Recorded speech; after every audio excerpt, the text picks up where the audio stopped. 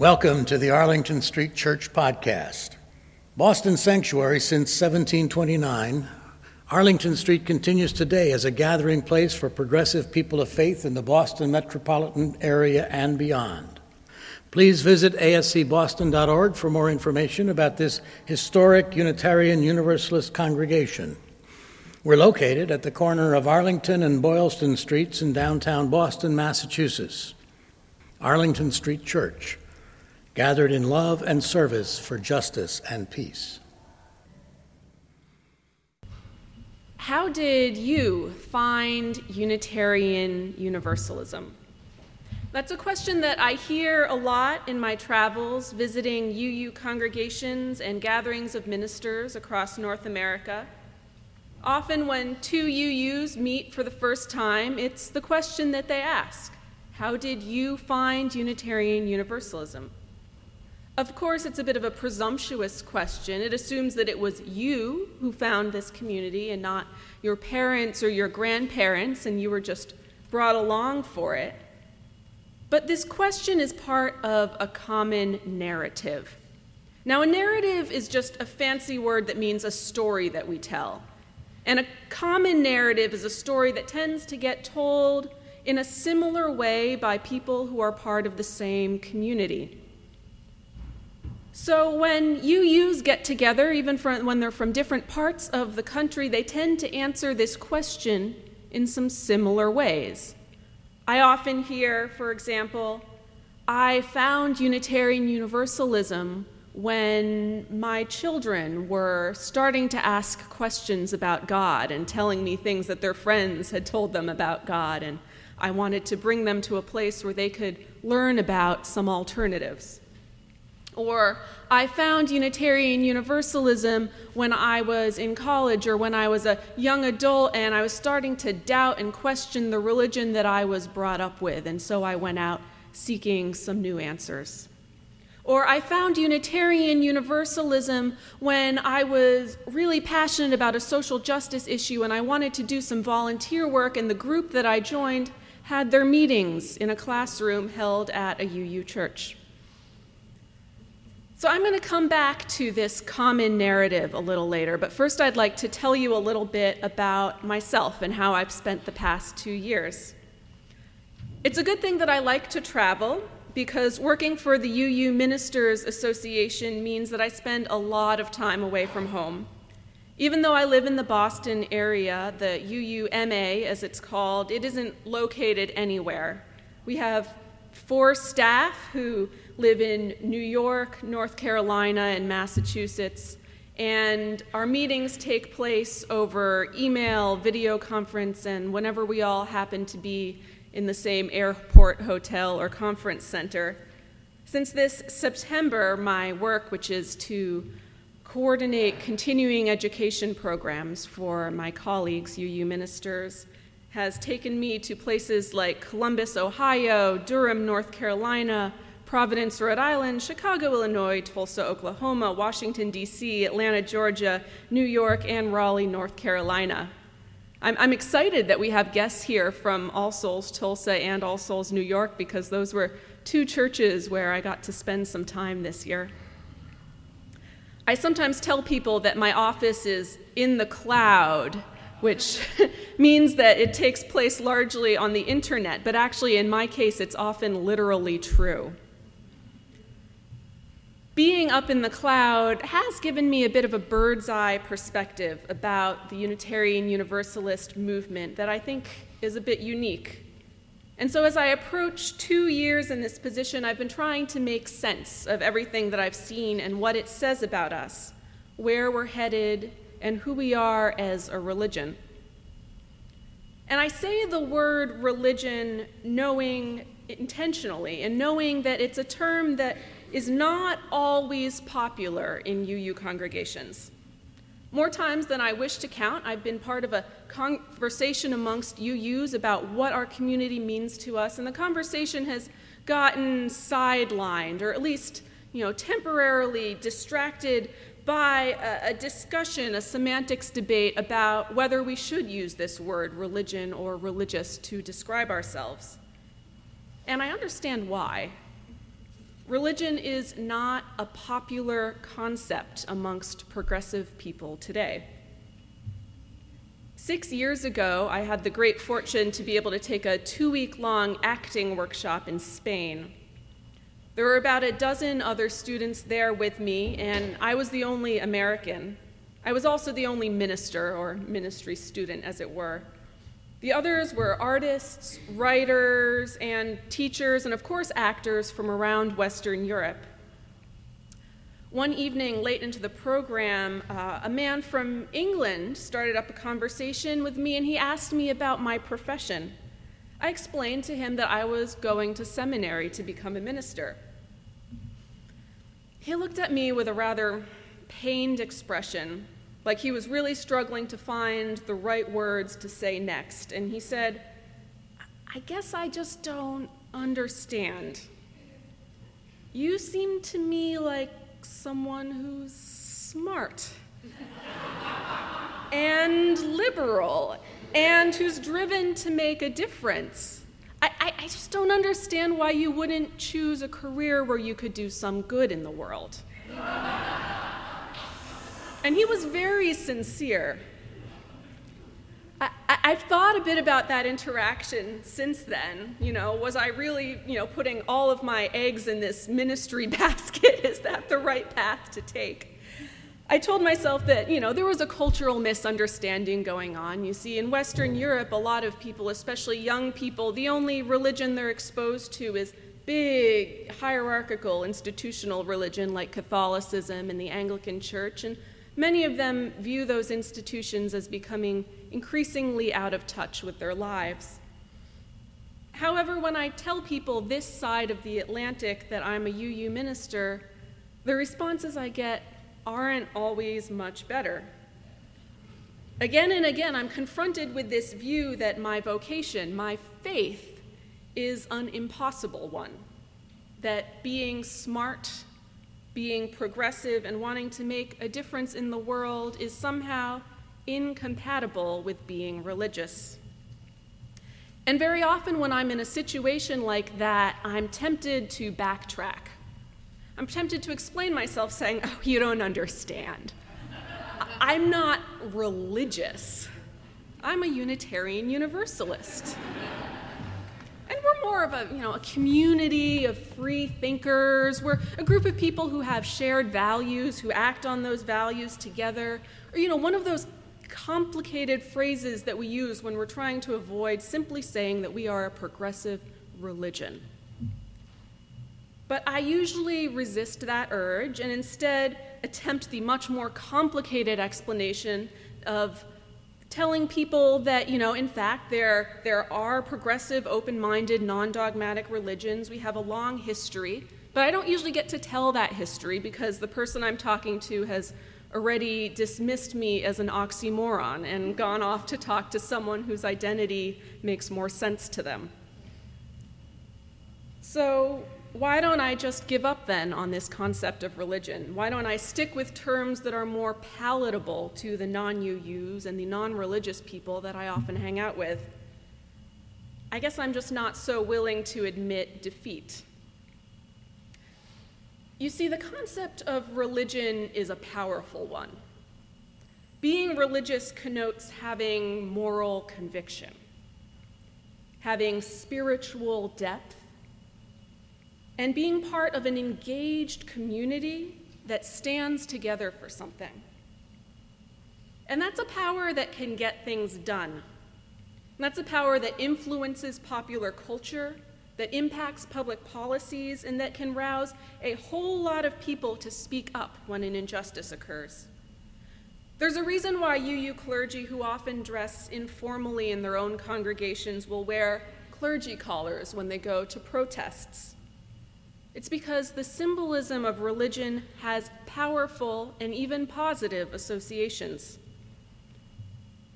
And for that very same reason, there have been groups throughout history, ideologies and communities that have strove to monopolize that concept of religion, to be the only ones who can claim legitimately that that is their power. During the past 3 decades in the United States, the group that's often referred to as the religious right has been tremendously successful in that respect. They may not have been successful in all of their goals. They may not have been successful at stopping the tide of progressive cultural transformations that are increasingly making this country a safer place to be if your identity is not one that has been welcome everywhere in the past. But they have succeeded in one major cultural transformation. They have successfully changed what the word religion means to most people, here and even around the world. Today, ordinary mainstream people have come to believe that religion is synonymous with social conservatism, theological fundamentalism, and authoritarian power structures. In other words, they've successfully changed the common narrative about religion in this country. And because today so many young people are growing up unchurched, that means they're growing up without any religious community of their own, there's no reason for people not to believe that this story of religion isn't the true one. Unfortunately, though, when we define religion so narrowly, there are people who get left out of that story. There's people who get written out of history. What about, for example, progressive Catholics? I think about Dorothy Day. She was one of the founders of the Catholic workers' movement in the 1930s, which combined direct aid for the poor and homeless with nonviolent action on their behalf. Today, Catholic worker houses still exist. One is just down the street. It's called Haley House, and they feed and house the homeless. She was a socialist and a social reformer, and she wrote in her autobiography, The Long Loneliness, "I really only loved God as much as I love the person I love the least." And of course, this narrow definition of religion leaves out Unitarian Universalists. And not just UUs today, but UUs throughout history who struggled and sacrificed and sometimes even died so that their beliefs could be recognized. I think about martyrs like Francis David, who's the founder of the Unitarian Church in Transylvania in the 1500s, who believed in using reason to interpret the Bible. In 1572, a new ruler came to power and tried to stamp out these new religious institutions. David was tried as an innovator, and he ended up dying in prison. However, the Unitarian religion that he founded still continues to thrive today, and it's a bastion of progressive belief and deep faith in Romania and Eastern Europe. And speaking of the Transylvanian Unitarians, I had an experience just last month that has profoundly changed how I think about UUism. I attended the gathering of the International Council for Unitarian Universalists in New York. There I met Unitarians and Universalists from places like Burundi, Kenya, Nigeria, and the Philippines, people who have discovered UUism through their own spiritual seeking and have responded to that discovery by founding their own churches, churches devoted to a belief in freedom of thought and radical inclusion. And as I heard their stories, it made me think about those early Unitarians and Universalists like Francis David, and the struggles and their defiant struggles against cultures that told them, you can't be a religion if you let people use their reason to interpret the truth for themselves. Or you can't be a religion if you allow for diverse images of the divine. Or you can't be a religion if you believe that everybody can be saved. And the stakes for these people were so high.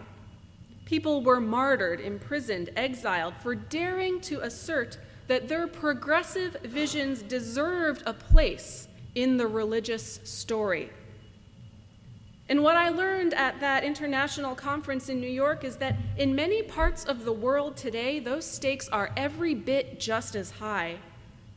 I met a minister from Hong Kong who is the minister to the to the only openly GLBTQ-friendly church in Hong Kong, when yours is the only church that openly welcomes people of a variety of sexual identities and practices, then those stakes for you are really high. I met a man who's founding a Unitarian community in Nigeria, and for him it was clear that the UU values of tolerance and democracy were a direct challenge to forces of bigotry and corruption in his country. I met a man who was founding Unitarian churches in Kenya, and I asked him, what do you have to do to become a minister in Kenya, to become a Unitarian one? And he said that, well, first one has to find people who are willing to listen to you. And then you have to raise enough money to build a church. And he was doing all of these things while working full-time in another job. And here I thought I was working really hard to get ordained. I think that one of the challenges that UUism faces here in the United States is that many of us have forgotten how high the stakes are. But it doesn't take very long to find people here for whom our message is, in fact, a radically transformative one. The week after the ICUU conference, I traveled to Raleigh, North Carolina, where I joined nearly 1,500 Unitarian Universalists and over 20,000 activists at the Moral March in North Carolina. And I know there were a lot of UUs there, so just can I hear, was anyone here? Did anyone go, or do you know people who went? All right, glad to see it. So that rally was led by a Christian, organized by a Christian minister and president of the North Carolina NAACP named Reverend William Barber. And as we were preparing for this massive march, he told his story, which is how his parents, African Americans, had moved to North Carolina in the 1960s to work for the civil rights movement. In particular, they came to North Carolina to fight for voting rights for African Americans. Now, decades later, the current state legislature in North Carolina has started rolling back some of these laws, making it harder and harder for poor people, people of color, to actually have a vote in our democracy.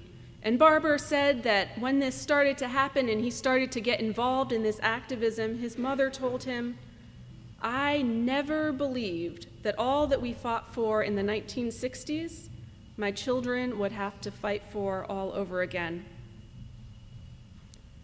So Reverend Barber and all of the organizers of the Moral Mondays movement in North Carolina and the 1,500 UUs who showed up wearing Standing on the Side of Love shirts and marched, all of them understand that there is power in showing up as a religious body, power that can help to tip the scales of justice in this country.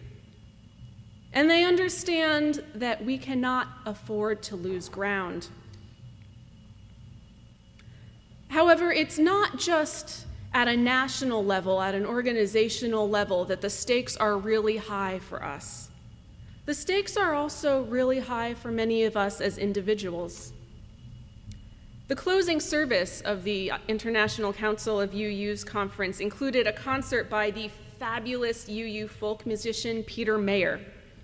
Between songs, he talked about his own spiritual journey. He said that even though he was raised Catholic, he discovered UUism as a young adult. However, when he did, he felt kind of angry.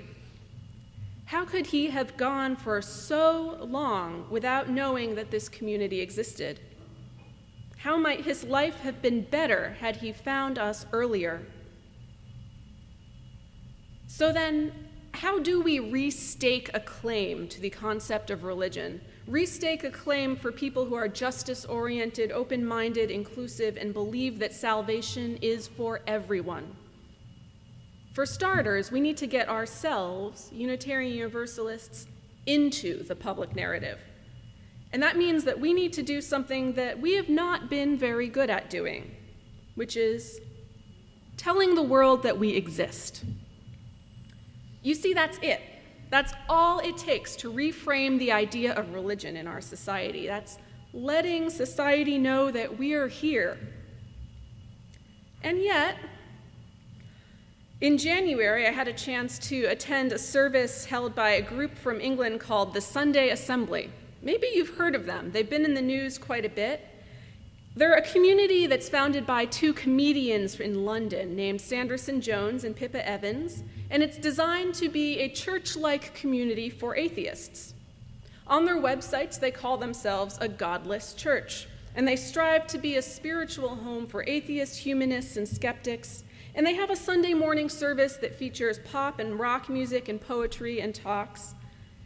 And since they began only about a year ago, their main church in London has grown to hundreds of members, and they've started to launch some Sunday assembly communities all around the world. I met them when they were here in Cambridge as part of a world tour. They had a fun service. I could see what the appeal of what they did was, but I left that service feeling kind of depressed. I have no problem with the Sunday Assembly. In fact, I think that they're great, and I think that they're serving a need out there that someone needs to serve. However, what I found exasperating is that many of the people who I met at their service, and all of the people who I've read quoted in newspaper articles about the Sunday Assembly, were under the impression that this is a new thing. That this is the first time there has ever been a church where you can be accepted even if you don't believe in God. And the Sunday Assembly is only 1 year old. In 1 year, they have managed to get more of the world to be aware of their existence than Unitarian Universalism has done in over 200 years. The rapid growth of the Sunday Assembly in England and around the world is proof, however, that people around the world are hungry for a spiritual community that welcomes them without requiring them to believe in dogma. And it also proves that many of these people don't know about us. So ingrained is this idea that religion must always be theologically and socially conservative. But here's the good news. If two comedians in England can launch a worldwide movement in 1 year, I think that we too can let people know about us. If we're truly to change the common narrative about religion in America, then that change needs to take place here, in our congregations and in our individual behavior. And admittedly, this isn't always easy. There's something deeply rooted in our culture that makes it hard for us to spread the word. We don't want to seem like we're proselytizing. We don't want to seem like we're being pushy or like we're telling people what they should or shouldn't believe. But it is my hope that in my lifetime, the common narratives that we share will change. I hope that it becomes common that when I see two UUs meeting each other for the first time or meeting someone else for the first time, instead of struggling to recite the 7 principles or giving a history of our movement, we will instead tell people, what have the stakes been for us? We might tell them, how might my life have been different had I not been raised UU? How has my life been better since I discovered this community as an adult? What is at stake for me every day? And maybe identifying the stakes for ourselves will help us to recognize other people for whom the stakes are also really high right now, but who haven't discovered us yet. Perhaps maybe haven't even heard of us yet. It's my hope that in my lifetime, when I go to a national event where one UU and another UU meet for the first time and they ask each other, how did you find this community, that the common answer people give is, I was at a time in my life when I needed something. I needed a place where I could bring my full self and identity into my faith. I needed a community that could support me when times were rough, and I needed a place where my questions were received with openness and love. And during that time, Unitarian Universalism found me. Our community and our world are full of people who need a religious community that offers many of the things that we have to offer. And for many of them, the stakes are really high. So let's go find them. Blessed be.